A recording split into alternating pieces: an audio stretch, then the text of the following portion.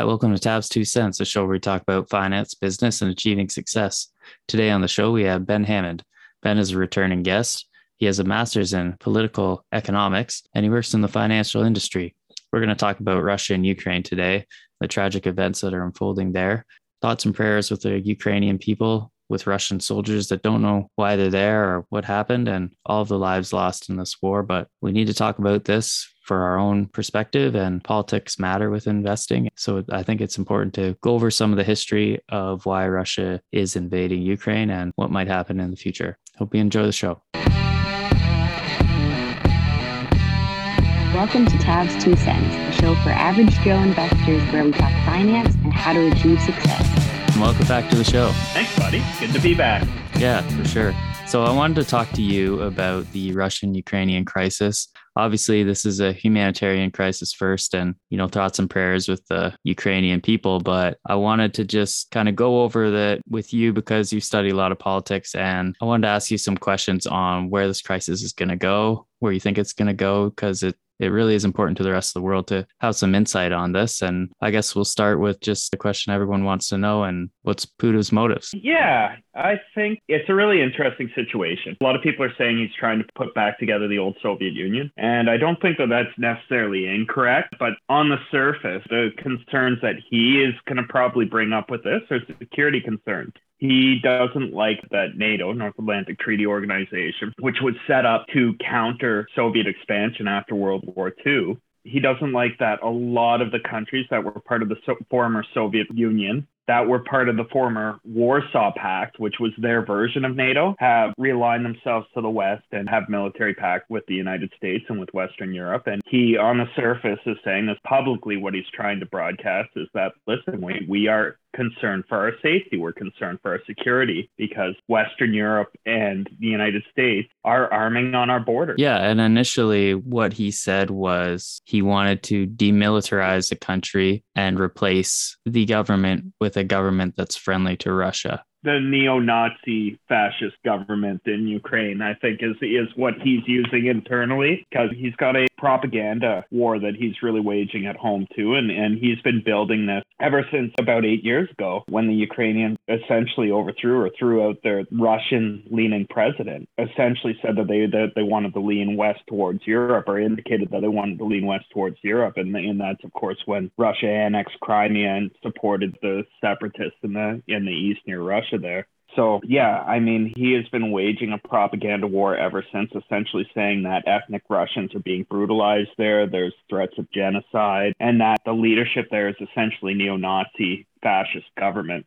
I mean, lots of people have been saying that the war hasn't been going the way he thought, although there have been reports that Ukrainians found some documents that said Putin had thought this war would last 18 days. But now they're saying that they'll have a ceasefire if they change the constitution to enshrine neutrality, acknowledge Crimea as Russian, and recognize the Donetsk and Lugansk as independent states. So how do you think Putin is viewing this now? He's putting offers on the table that he knows that they won't succeed to. They're really empty offers.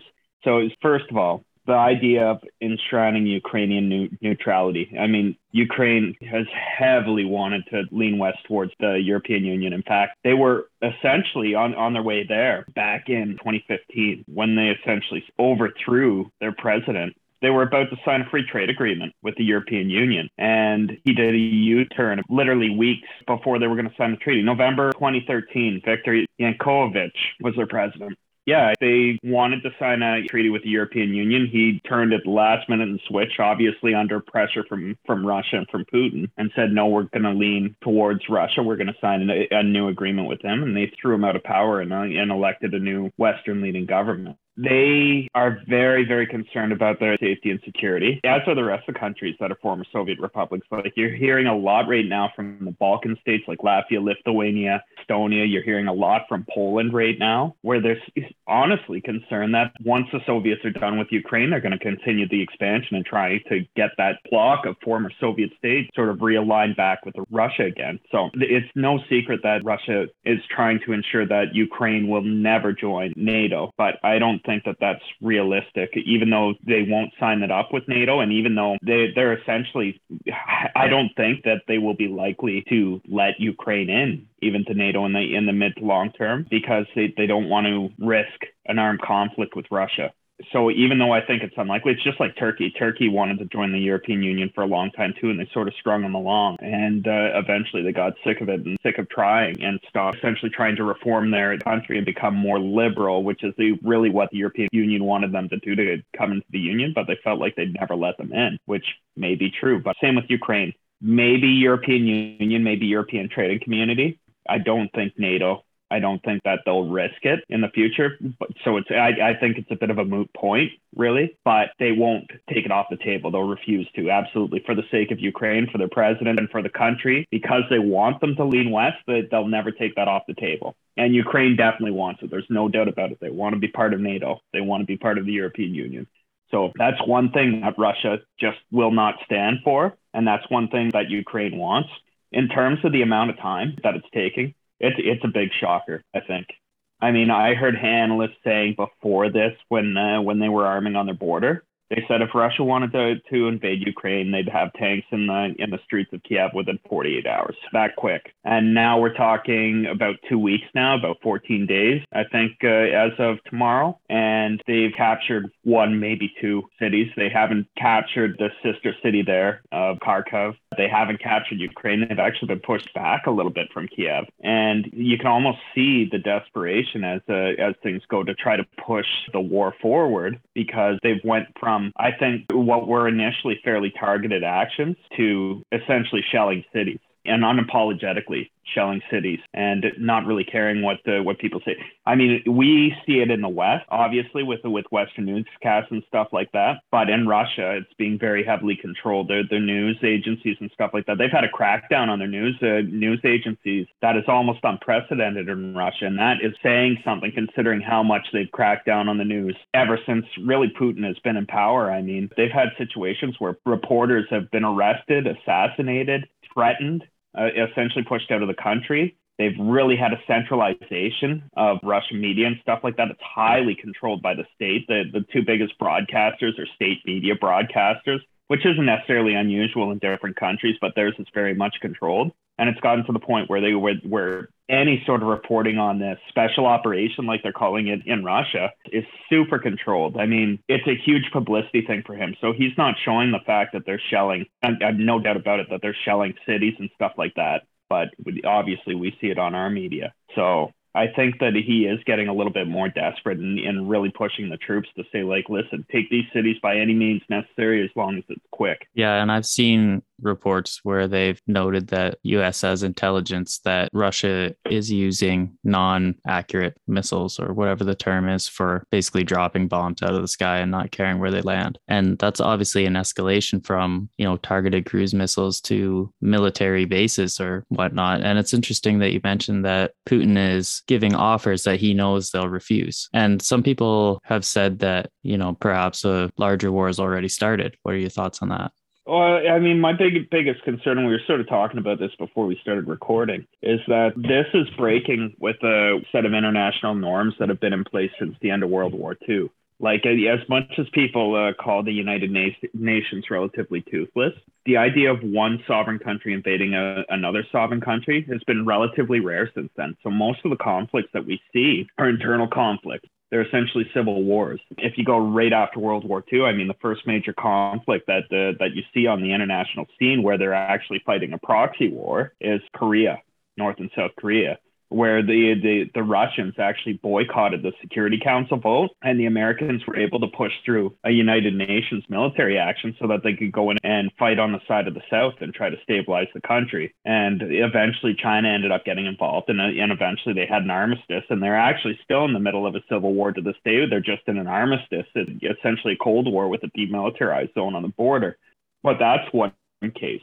Vietnam, another one, essentially an eternal conflict, North and South, where the bigger parties take sides. There are conflicts that have taken place in countries where they haven't been proxy wars, like Rwanda, for example, the Congo right now.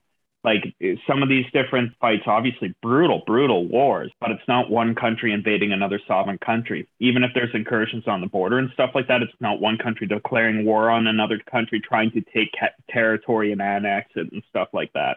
This is different. This is kind of a little bit scary, why it's got a lot of the Western countries and politicians and systems a little bit shook, I think, is that when they annexed Crimea, that was a pretty big deal. But I mean, Crimea was only formally part of Ukraine since about 1954. Before that, it was a Russian territory. Ukraine wasn't even really an independent country until maybe after World War I, maybe for a little bit. It was mostly under the control of the Austro-Hungarian Empire, split maybe with Russia. And after World War I, and specifically after the Russian Revolution, there was a war of independence in Ukraine. And then essentially what happened is that the Bolsheviks within Ukraine ended up going in and fighting a civil war and becoming part of the Soviet Union. So, I mean, even if they did have brief statehood there, they joined the Soviet Union. They were actually the very first state to join in that union of states in that Soviet Union, I believe. And when Stalin died, Khrushchev, who took over, is actually the head of the Ukrainian Soviet Party, the Ukrainian Soviet Union. And that's when Russia gifted Crimea to their territory. And essentially part of the Soviet Union all the way up until the collapse of the Soviet Union. And then that's when they really formed that statehood. Now, that doesn't mean that they weren't forging their own ethnic identity throughout those times. And they've been in a territory that's constantly been sort of molded by geopolitical forces around them. When the Khans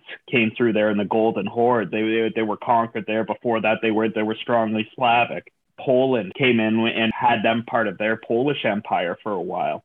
Russia came in and sort of divided that with the Polish Empire. Crimea was actually part of their own little Canaanite, or I forget what they call it, but essentially a Tartar population, but part of the former Golden Horde that lasted for quite a while there. And like I said, all the way up to present day, really, it's a relatively new state if you talk about like a nation state with borders, and they have a strong lean toward ethnic Russian from their past, especially in the East. So that's something that Putin's also using in some of his propaganda at home, saying like, listen, their state is a fabrication. Essentially what a lot of Arabs will say about Israel, like they're saying that they don't have a right to statehood. They're a fabrication. They're not a legit state. But the rest of the world definitely sees them as a legit state. I think in international law, they're seen as a legit state. And what the Russians are doing by invading is definitely, no doubt about it, in breach of international law.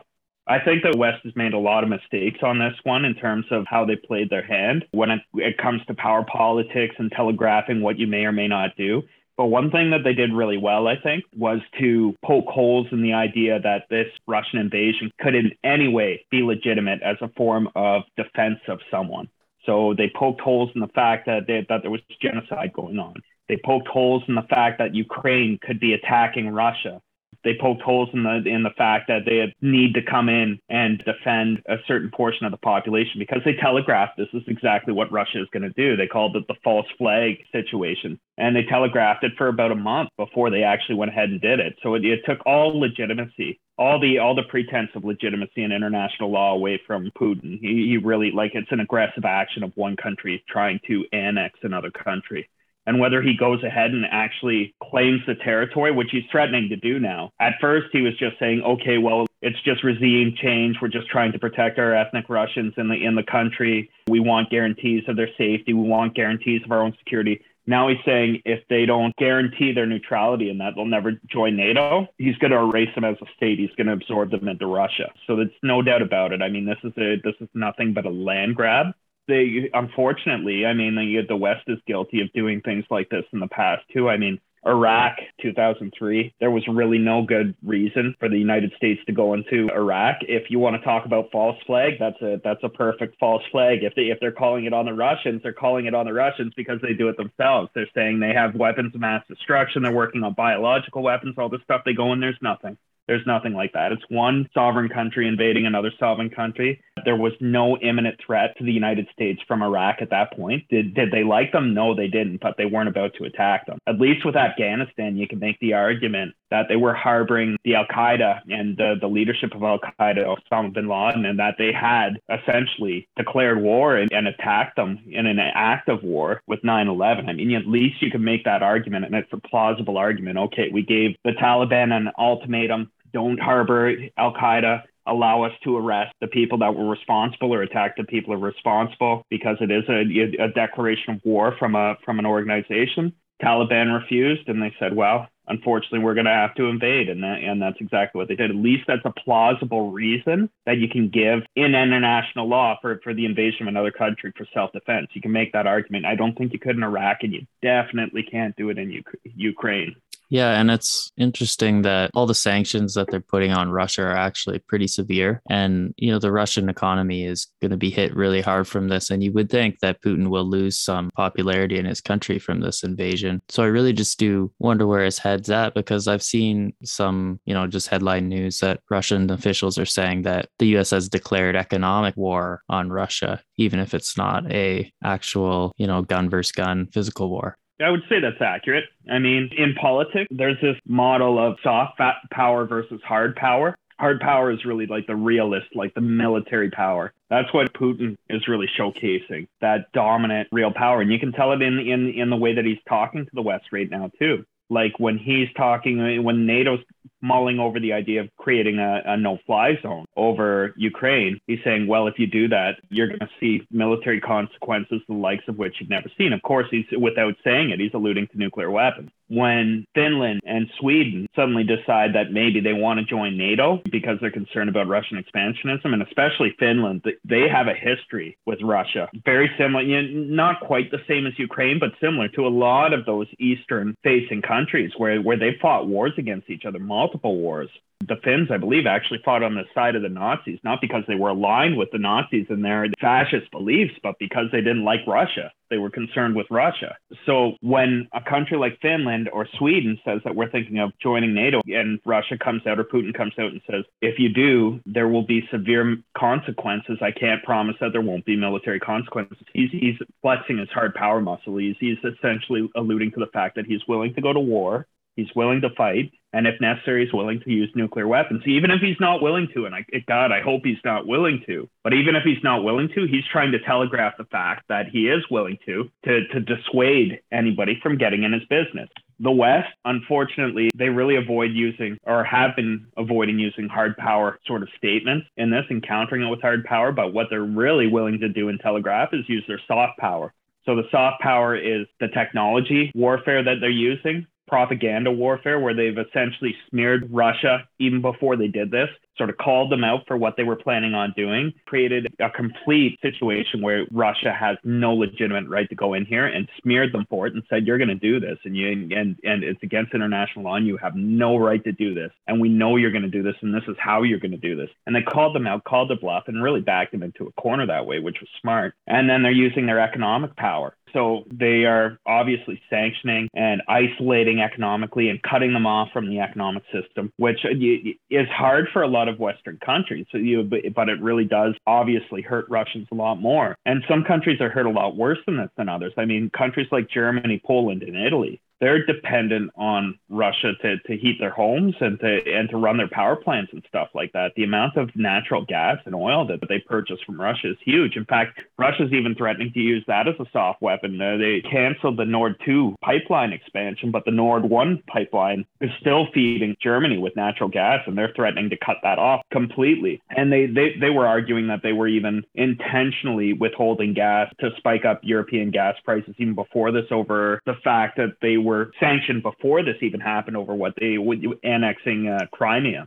So yeah, the United States and the West, they're really keen to use that soft power. Unfortunately, they don't even telegraph the fact that they would be willing to use the hard power, which I think was a big mistake and continues to be a big mistake. Even if you're not willing to go to war with another country, it's important both to your allies and to the country involved that you back it up and say, like, listen, we're not taking anything off the table. If you're going to bomb children's hospitals, which incidentally happened today, apparently it's hard to trust media coming out of this situation because it can be skewed and manipulated. But apparently Russia bombed a children's hospital today. So you're telling me in situations like that, there's zero chance that you will reprimand them militarily. That's essentially what they're saying. They're saying that there is no chance that we'll go to war with Russia. Now, that's bad for Ukraine, but what happens when it's Poland that they're invading? Now, Poland's a NATO country, and we've got treaty obligations. Treaty 5 of the NATO treaty, attacking against one, will bring every other member into the war. But are you willing to risk nuclear war if Putin invades Poland? Because that's what Putin would be asking himself, right? So far in Ukraine, you won't even put in a no-fly zone. You won't put boots on the ground. You won't even telegraph that you might do this. You've straight up said there's no way that we're going to war with you because it means World War III, which I don't think is necessarily accurate either.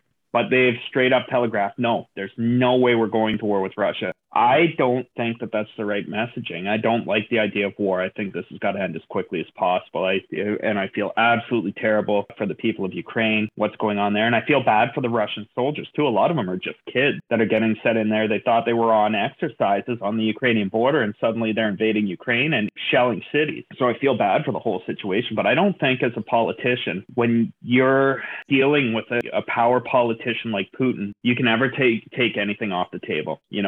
You really shouldn't. It would be like telling Kim Jong-un in North Korea, well, we support South Korea economically and we support them socially. And if you launch missiles against South Korea, there will be severe consequences, but we will not do anything militarily. Suddenly, the risk to Kim Jong-un and North Korea invading South Korea goes way down for them. If they don't have to worry about any military response, they just got to worry about economics. Then they can do a cost analysis in their head and figure out what is South Korea worth to us. We're not going to get annihilated. We may be hobbled economically, but we're not going to get annihilated. Well, North Korea is already hobbled economically. So, I mean, what's to lose? What about China and Taiwan? The United States has a military treaty with Taiwan, but are they willing to go to war over Taiwan with China, with the largest standing army in the world with a nuclear power? So far, if I'm Xi Jinping, I'm saying probably not. I'm looking at this conflict and I'm saying, okay, what's the cost to us if we go in and take Taiwan? What is Taiwan worth to us? If they sanction us, are we okay with that? Yeah, it's going to hobble our economy. We're going to get a black eye on the world stage in terms of how we look. We may not look like the good guy, but could we make a persuasive argument for going into Taiwan? Could we engineer a situation where we could try to come out of this with a little bit of legitimacy and go in and take Taiwan? And if they're not going to fight for it, if we're not realistically risking a war with the United States, then suddenly the risk of them going into Taiwan goes way down, right? Is Xi Jinping willing to take sanctions? I mean, they'll bear it better than Russia does, probably, and it'll hurt the West a lot more to sanction China than it hurts Russia as well. So the sanctions may not even be as harsh. So what are you saying to strongmen like that when you're saying we're not willing to go to war? I mean, they tried that with Hitler during World War II, and it didn't end up so well, right? I can't say that that's the same situation now, but what I am saying is that if I am a politician and I am trying to promote our brand, and our brand is liberty and freedom and democracy, and I'm promoting it, but I'm not willing to stand up to people who are invading the democratic countries, and won't even say, we won't even put it on the table. We'll say, no, there's absolutely no way that we're going to put boots on the ground. There's absolutely no way. It would be in World War III. There's no way. Well, all you're telling the other person, the strong man, is that they're free to go in and invade, and maybe they're going to have a hobbled economy for a while, but that might be a price they're willing to pay. So I think that's a huge mistake in terms of what the West's doing, and their allies see it. I mean, like I said, if I'm Taiwan, I'm pretty concerned. If I'm South Korea, I might be concerned. If I'm part of that Eastern Bloc of former Soviet countries, I'm probably concerned as well. Yeah, and there has been some talk of Finland and Sweden joining NATO. And from what I understand, if they apply, they'll get in. They meet the criteria. Whereas Ukraine, it was a country that they didn't meet the criteria. So what I've heard is they weren't going to let them in before this. So they're not going to rush into letting them in now. But I mean, most of these countries don't meet the criteria. Nobody really keeps up with the spending requirements other than the United States and maybe one or two other countries. Most of these countries don't meet the criteria, yet they still let them in because geopolitically what they're saying is we're realigning them with the West, with Europe, which I think is probably a good thing. Putin brought up an interview that he had with, I think it might have been Bill Clinton. sat down and he asked, like, hey, if Russia wants to join NATO, what are the chances that that's something that would be considered? And he said he just got awkward silence, right? Now, does Russia meet the criteria even then? Probably not, right? Like I said, like the whole idea of this is liberal Western democracies with certain fundamental freedoms enshrined. But it really is like they're drawing a line in the sand. And unfortunately, like I said, like when we telegraph that we're not willing to fight under any condition, all we're telling the other people is that they've got a pass to go in and it's going to cost an economic price. But I mean, they can do the math on that, right? I said that I didn't think that this would lead to World War III necessarily. Definitely could, and you don't want to risk that. But I mean, we fought proxy wars against Russia in the past, and proxy wars really against China in the past too. Like China stepped in North Korea and arguably Vietnam as well. So we fought proxy wars with those countries in the past. We're fighting one right now in Syria, right? Arguably, Ukraine was a proxy war before it became a full-on invasion from Russia. I mean, in the East, it was a proxy war for sure. We fought proxy wars with them in the past. Have we had a situation where Russian troops and American troops or Russian troops and Western European troops have been shooting at each other and killing each other? Not intentionally, but we've had situations where NATO armaments have shot down Russian jets. I know in Syria that happened. Would it necessarily lead to nuclear war? No, I don't think so. I don't think it has to. I think if the United States and in Western Europe, or if NATO decided to come in and support Zelensky and outlined and really telegraphed internationally what their objectives were, we're not going into Russia. We are not going to attack targets within Russia.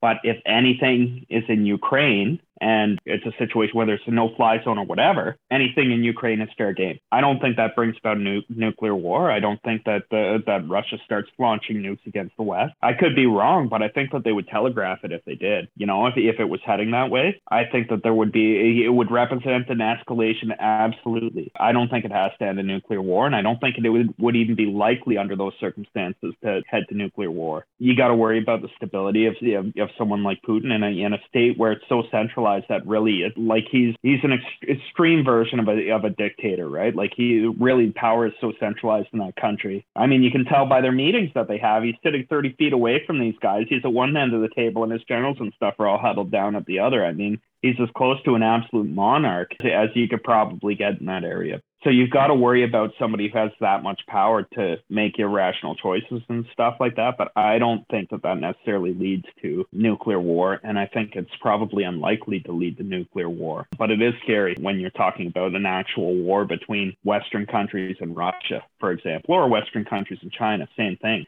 But I mean, they've been drawing these lines in the sand for a while now. It's no doubt that there's no doubt about it that Western Europe and the United States is standing on one side of the fence and Russia and China are standing on the other. I mean, they've outlined each other as antagonists and protagonists on the opposite sides of the fence, even though the economies are really intertwined and stuff like that militarily. There's a lot of concern about them. So anyway, I think that we could have done a better job and could be doing a better job with Ukraine militarily. What's the difference between sending in weapons and sending in troops? And I mean, they could even do what Russia's done. So when Russia took over Crimea and when Donetsk and Luhansk in the east essentially rebelled and started a civil war, they weren't doing that by themselves. There were Russian regular troops in there and they denied it at the time. But it was obvious. There was Russian equipment. There was Russian troops. Russian anti-aircraft artillery operated by Russians shot down a Dutch airliner and it was black and white. It was completely obvious that it was Russian regular troops in the country. And you know what Putin did? He denied it. He said, no, they're not Russian troops. We're not at war in this country. Oh, you found Russians in there with Russian uniforms. You can prove they're Russian. Oh, they're volunteers. They're volunteers in the country. There's no reason why if the West wanted to be a little bit covert about it, they couldn't do something like that. I mean, we've already got a stream of Western volunteers going into the country from all over Europe and the United States. But I mean, if they put regular forces in there and played what Putin does, I mean, this is real politics. This is real politics, hard power. It's what in political theory you'd call realist politics. And it's power politics. And so you do whatever you need to do to gain the upper hand against the opponent. And you assume that they're going to do whatever they need to do the same thing to you. Now, the problem with deciding that you're going to be more liberal and not going to have that realist political theory, that's fine. We don't want to live in a realist political system. That's sort of like a Machiavellian system. It's very scary. Machiavelli is like one of the fathers of realist political theory. And it's sketchy. It's essentially lie if you can get away with it, stab whoever in the back who you need to, do whatever you need to do to rise to the top, because if you don't, the other guy will. And essentially it's a race to the bottom for everybody. And liberal thinkers think like, no, it's better that we cooperate and stuff like that. It's only by cooperation that we really are going to be successful and stuff like that, race to the top. And some people may think that that's naive, but that's how our Western system, political systems for the most part, try to work. The only problem is if you've got a realpolitik guy and the other people decide that they're not going to play that game, well, he's going to walk all over them, right? He's willing to do whatever he needs to do, whatever he can get away with. He's doing the calculus in his head, and he's going to do whatever he needs to do to achieve his goals. And he doesn't care who he pisses off in the meantime, as long as he can achieve his goals. He'll lie about it if he needs to. He'll cheat. He'll bend the rules. He'll break the rules. As long as he feels like he can get away with it, he'll do it. So realistically, we should probably be playing the same game, or at least assuming that that's how he's going to operate and be trying to counter him. Even if we're not going to commit troops to the battle, we should never be taking that off the table publicly. We should never be telegraphing that we in no circumstances will make a decision. We should always be saying there's nothing that isn't on the table for us right now. And that's a huge mistake, in my opinion, that the West has been making. And obviously, they've been very, very clear about what they've intended to do economically, right from the beginning, what the economic consequences are. But you should never take anything off the table when you're dealing with a realpolitik guy, which is exactly what Putin is. He's a strong man. He's a realist, and he's power hungry. And there's a reason why he's at the top. There's a reason why he's been so successful. Yeah, it's interesting you say that, because I had the same thought that I'm not really sure what the line is when they say, yeah, we're donating all these anti-tank weapons, and Zelensky's called out to the world for fighters to volunteer and come over, and they'll give them guns. So the West is going to provide weapons, and then people are going to volunteer, and they're going to take those Western weapons and go and fight Russians. But, the US is being very clear that they're not putting troops on the ground, but maybe they are playing those games and they're just saying that as a guise when really they're volunteering their own troops. Well, if they are playing that game, I don't think they're playing it well enough. They should have anti-aircraft weaponry in there, which they're bringing in and stuff like that. I mean, when the Americans were funding the Mujahideen in Afghanistan against the Russian, which was a very similar conflict, actually, they were bringing in things like Stinger missiles and stuff like that to shoot down Russian aircraft. But in this day and age, I mean, they should be operating drones and stuff like that. I mean, the Ukrainians, at least from social media, and like I said, like, this is the tricky thing. Like, you look at like the conventional news sources, and you get your media from there, but you see a lot more coming through on social media, and both are biased. But at least you would think that the conventional media would try to act with within a certain amount of rules or integrity. But from what you see on social media, a lot of these troop transports, a lot of the armored vehicles and stuff like that, armored troop carriers, they seem to be getting picked off, and they're not yet. They're definitely getting picked off by things like RPGs and anti-artillery, like handheld missiles and stuff like that the ground troops are using. But there's a ton of footage online that appears to show the Ukrainian army plugging them with drones. They're saying that they're Turkish-made drones, but I mean, that changes the whole dynamic of warfare. Like Russia, there's no doubt they should have absolute air superiority in that country. But if you can buy 20 drones for the cost of one jet, then you could, in theory, lose 20 drones to one jet, and economically, you're breaking even with them. And if you can create drones or build drones quicker than you can build a jet, then you're actually doing better. You're in a war of attrition, you're going to do much better. And then the other side of that is when you shoot down an airplane, there's a pilot in it, maybe two air crew. In a bomber, there's multiple air crew. So now you're losing that skill set, right? How many people do you know that can fly a fighter aircraft? I mean, it's a relatively specific skill set that takes a high degree of training. If you shoot down a drone, the drone pilot goes over to the next joystick and he's back up in the air in 10 minutes, So the use of drones in this fight is really, really interesting, and it really, really interesting for the future of warfare, because it really does level the playing field for a country that should have a big deficit when it comes to their ability to win the air war. And the air war is everything right now. If you look at World War I and World War II, I mean, obviously on the ground, tanks were really important. What it looks to me like in this war, and obviously any war that the Americans have fought since maybe the early 1990s, since Desert Storm, is that air power and air superiority is where it's at. If you can hit people with cruise missiles and fighter jets with air-to-ground missiles, and you can claim air superiority, it doesn't matter how many troops are on the ground. You don't stand a chance. You can have the largest standing army on the world. And I think Russia's number 2 in the world for standing army. And you can get annihilated by a military that really shouldn't be in the same class as you, but they can punch you above their weight class if they can avoid you getting air superiority and if they can keep jets in the air. And it doesn't have to be jets. It can be drones. As long as you've got that bird's eye view with the ability to knock other aircraft out of the air or knock armored personnel carriers and tanks and stuff like that out, it's a huge leveling impact. And like I said, you're not risking any of your talent when you're operating those. I think that if this war lasts at all, that's going to be a huge factor in any sort of success that Ukraine might have, is the ability to challenge Russian air superiority through unconventional methods. Yeah, it's a really good point that if they have a couple good drone pilots and the West keeps feeding them new drones, they don't really need armies of pilots. They just need a couple good drone pilots and a good bunker. And I think it's interesting that you brought up the soft power, because what I've noticed is that the West's intelligence really has been dominant from what I can see in this. They said, oh yeah, Russia's going to invade in 24 hours. And then there's the Kremlin saying, no, we're not going to invade. We promise.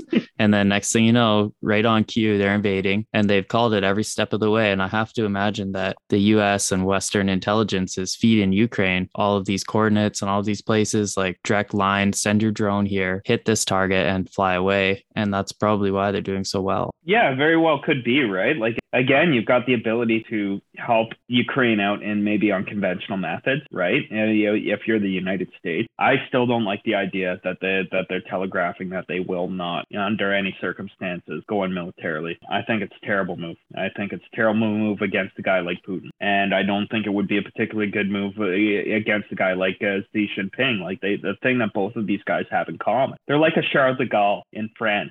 Maybe even like a Margaret Thatcher in Britain. I mean, you every once in a while you get one of these generational leaders that just seem to exude confidence and control the country and are unbelievably popular to their own people, even if they're mediocre leaders. As long as they exude confidence and exude power and stuff like that, their people will follow them, and that bolsters their ability to do things like fight wars. I am really concerned that the West is so fragmented. And you see it not just from country to country, but you see it within countries as well. And a lot of these countries that have this alternate model where they're a lot more centralized, like Russia, and a lot more controlled, like Russia, like China, where they don't really care so much for human rights as they do for maintaining the power structure and the hierarchy and maintaining their control. They are not only going to be fairly effective and very brave to do things that the West should be standing up for, and they end up essentially bullying smaller countries like Taiwan. For all intents and purposes, its own country. China says no, Taiwan says yes, but realistically, they're governed by their own government. They operate as their own government. They state that they're free.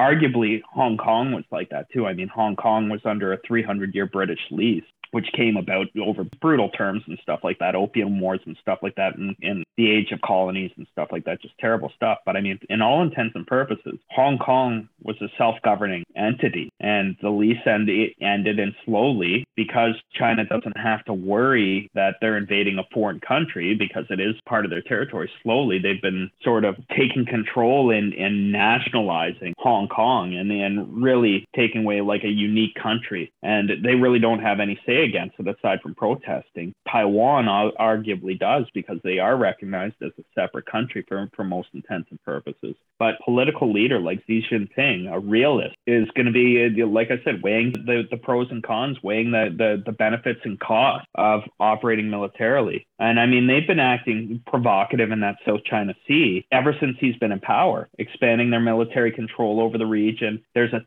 ton of disputed islands, which a ton of different countries around there, like Indonesia, Japan, Korea, they all claim as their own. And China is essentially saying, well, these are in our territorial waters, and they're taking them over. And they're able to do it without any sort of resistance. The biggest resistance they get is the Americans will sail a carrier or a destroyer or whatever through the South China Sea through what they call international waters, which China calls their territory. And then of course China launches jets and they scored them out, and they both saber rattle. But I mean, there's no doubt about it. If China thinks that they can go in and take Taiwan and there's not going to be a significant cost to doing so, they'll do it in a second, in a heartbeat. Russia will too, and Putin will too. If they think that they can expand out and start to build back the Soviet Union, I mean, I don't think there's any doubt about that. If Putin wants to do that and he doesn't think that the West will react militarily, he'll do it. How much of this do you think is Putin's legacy? How much of this do you think he wants his legacy to be left as somebody who expanded Russia close to the previous Soviet Union? Big time, huge. I think it's a huge legacy project for him.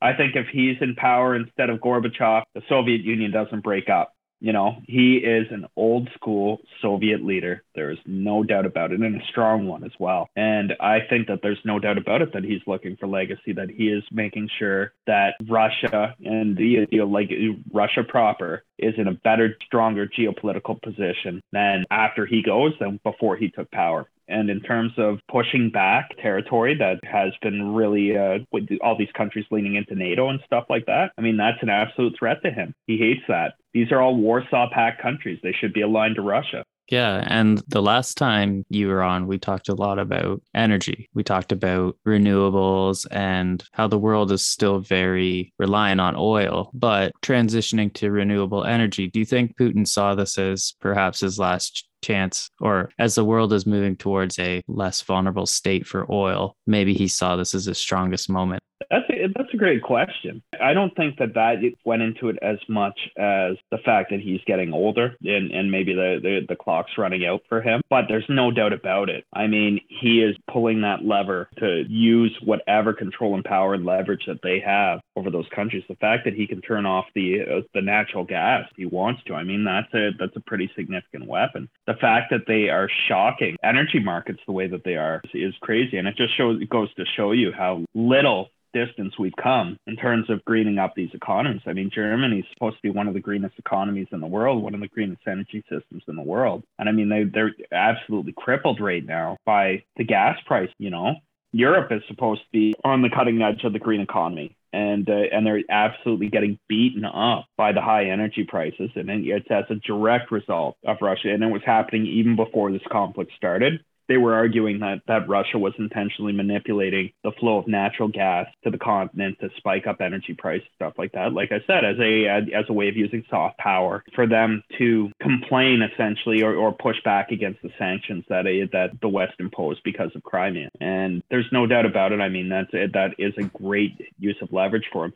And there's other things too. Like a lot of people don't know, like things like nickel. China is one of the best sources of nickel in the world. I think they're the top supplier of the highest quality of nickel in the world, and they're used heavily in rechargeable batteries, stuff like that. And nickel prices have shot up ridiculously, I think like 300% or something like that since this Crimean war has begun and the sanctions took hold. So I mean, somebody in the United States, a politician, I can't remember who it was, called them essentially a big gas station and said, "Oh, it's not the end of the world if we cut them off from the economy." But they are a producer of a lot of raw materials and raw inputs, and it is definitely causing pain for the West that we're cutting them out of the market. Not as much as if we tried to cut China out of the market, but definitely, I mean, it just goes to show you how interconnected we are, and that's the reason why war is in theory supposed to be less common, is because we are so interconnected that if you go to war with another country, it really hurts yourself. I mean, I guess it depends on whether or not the person who's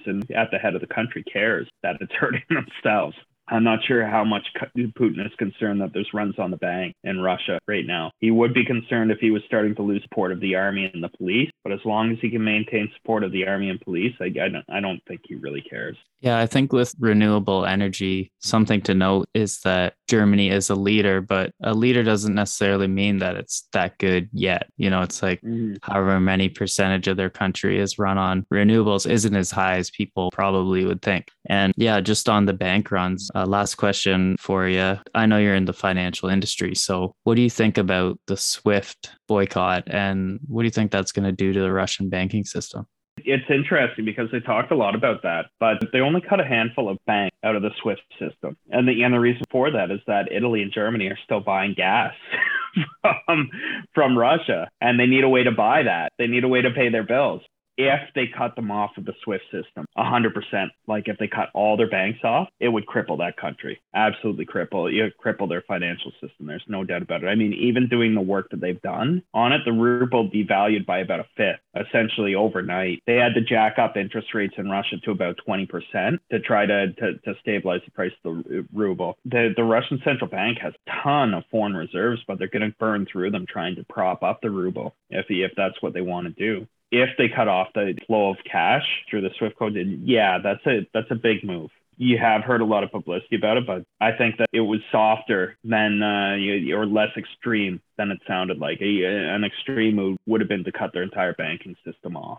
They actually brought out an alternate system to SWIFT as well, probably in planning to give themselves a little bit more resilience. So a Russian-made interbank system, but really very few institutions actually use it. I think there's one or two banks in China, very few in Europe and stuff like that. So, I mean, it's not like it gives them an alternate system. There's no doubt about it that being attached to that SWIFT system or detached from it is a big deal. But unfortunately, like I said, like that's the thing with sanctions. Anything that you do as a nation, if you're sanctioning another country, if you do a lot of trade with that country, you're just hurting yourself. You're really, it's a hard thing to do. And that's why there was a lot of pushback when they were even talking about the SWIFT system and cutting them off from countries like the United States, and the United States more, not necessarily for them, but for countries like Germany, Poland, Italy, that depend on them for their energy needs. I mean, like I said, effectively, if you can't pay your gas bills, they won't pump gas into you. It doesn't matter if there's gas in that pipeline or not. If you have no way of paying your bills, you're not getting the natural gas. So that's the situation that they're at right now. They're just so interconnected that if they were actually going to cut them off, which would be very impactful. Well, I mean, we're not in the middle of winter, but we're still in the winter here, and people wouldn't be able to heat their houses. You'd probably be looking at brownouts or blackouts in parts of Europe because they wouldn't have enough gas to run the energy grid. So I think it's an interesting idea. I think that it has been impactful in certain situations, but obviously the major financial institutions that Russia deals with still have access to the system. So I don't think it's been as extreme as maybe they've been reporting it has been. Do you think that they can back Putin into a corner far enough with sanctions to create a larger war than actually sending troops across the border? No, I don't. I think that the only way that this could work for the West, and this is what they're banking on. I mean, these sanctions aren't hurting Putin, and they're not hurting the oligarchs. The oligarchs lost a ton of value, don't get me wrong, but a billionaire is still a billionaire. I mean, they're not going hungry or anything like that. They've seized a handful of yachts. They probably have more yachts. I mean, they're not losing sleep over this stuff. They're not happy about it, but they don't have to worry about going hungry, whereas regular Russians, they probably do have to worry about supplies. I mean, they probably are. I mean, we're talking about COVID, and when things were starting to empty on the shelves, I mean, that's the way that it probably is starting to get in places in Russia. We've disrupted the supply chain going in and out. That means that you can't get certain items. The items that you can get are starting to get very, very expensive. That's the inflation effect. And so the reason why countries use sanctions on other countries, the whole idea is that they make things so uncomfortable for the population that they push back against the government and essentially either overthrow them or put them in a situation where their control over the country, the strongman's control over the country is so at risk that he has to change policy. But unfortunately, in order to do that, you cause the regular everyday people who really have no stake in this conflict. You cause suffering for them. And the ones that are going to suffer worse are the ones that are the most at risk, the ones that are most impoverished, the ones that don't have port systems, probably disproportionately women, probably disproportionately children. Those are the ones that the sanctions are really, really, really going to bite on. And that sucks. It's terrible. I think that Putin's popular support is so strong that unless this conflict really, really were to drag out, I don't think that he's that concerned. They've got people protesting in the street. He's still got an overwhelming support base there. His popularity rating is still higher than any Western leader, probably. I don't think that he's going to be that concerned with sanctions. If the war drags on and things start to change, then maybe. But the longer the war drags on, the more Russians suffer, and the more that the Ukrainians obviously suffer as well, because obviously any suffering that the poor Russians are going through in terms of sanctions and stuff like that. Well, add the fact that you're in the middle of a war zone and you've got what's going on with the Ukrainians. So not only do they not have access to food and stuff like that, not only do they probably have huge inflation, not because the country's printing money, but because there's no supply of goods. But you're also running out of clean water and electricity and stuff like that because your infrastructure is being blown to smithereens. And you have absolutely no hope that that's going to change anytime soon. Even if the war were to end tomorrow, how many years is it going to take to rebuild what's already been destroyed in this war? I mean, they're going to be suffering from this probably for decades. It's going to be a huge setback for that country, regardless of how things change. So it's unfortunate, and unfortunately, the longer it goes on, the worse it's going to get.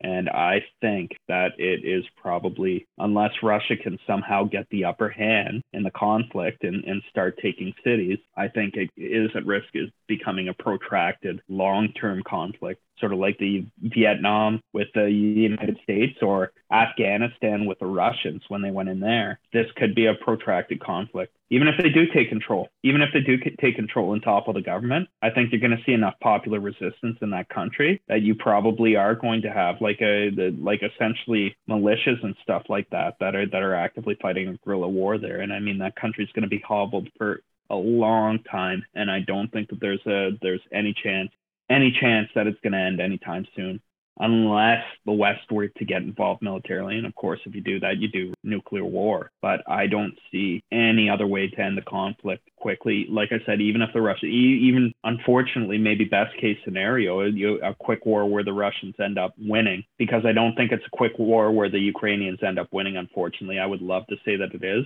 but the way they operate is they wear you down with numbers. I mean, it shouldn't be as surprising that they've had so little success over the first two or so weeks of this war. And I think a lot of people were surprised, myself included, that they have had so little success. But I mean, this is sort of how the Russian army has always operated. They're inefficient, their stuff breaks down, they're uncoordinated, especially initially. Eventually they get better. The longer they stay in a conflict, the better that they get. But really what sets Russia apart from any other country is their numbers. They just can keep on throwing people at it. If they're willing to keep the conflict going, they've essentially got an unlimited amount of people that they can continue to throw at it. And even if the Ukrainians unfortunately put up a hell of a fight and are really patriotic and really organized and a crack troop, eventually you're going to get worn down. Eventually your forces are going to get worn down. You're just going to run out of people. And I mean, that's another scenario that could play out with this one. If President Putin is really intent on winning this war, and he doesn't mind that it keeps on dragging on, I have no doubt that he'll just keep on throwing people into the meat grinder until they wear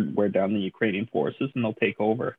I feel really bad that the Ukrainians are in the spot that they are in, and honestly, I don't see a way out aside from the West, a quick way out that Ukrainians end up in a good situation without the West intervening militarily, which sucks. I would think if I was going to call it, either the Russians will really start to take control in the next few weeks and start to topple cities and essentially will take control of the country, or it's going to be a protracted conflict. And even if they do take cities, I think it's going to be a protracted conflict, because I think you're going to have civilian uprisings. I think you're going to have guerrilla warfare and stuff like that. You're going to have a lot of resistance. You're going to have a lot of anger in that country. And either way, under any scenario, I think that country is hobbled for, like I said, for decades. I can't imagine, from the videos that I'm seeing of the cities you have the infrastructure and stuff like that. I can't imagine that country won't be economically and socially set back for a really long time. Yeah, it's unfortunate. I have to agree. I can't see this being a short battle. It really is a war of attrition with Russia, and they tend to just continue to send numbers in until people give up. And, as far as sanctions and public uprising, it's pretty easy for Putin to just say, yeah, the West did this to us. Look at all the sanctions they put on us. And then he could grow popularity that way. And also, if there are some protesters or civil unrest, then he jails those people, and all he's left with are his supporters. So I mean, it's going to be pretty hard to overthrow a guy like that, I think. And it's also going to be pretty hard to stop the Russian army. So we'll have to see where this goes. Doesn't seem like it's going to go anywhere good, but it's definitely something we need to keep an eye on, I think, for ourselves and, for our families and everything. But with that being said, I want to say thanks for coming on, and we'll have to keep an eye on it. And I'm sure there'll be more to talk about another day. Absolutely. Hopefully it ends quickly. But like I said, I don't think I'm very optimistic. All right. Thanks for coming on. Joe is not a financial advisor and may have interest in the stocks discussed on the show, so do not take any information included within this podcast as a recommendation or formal advice. Thank you.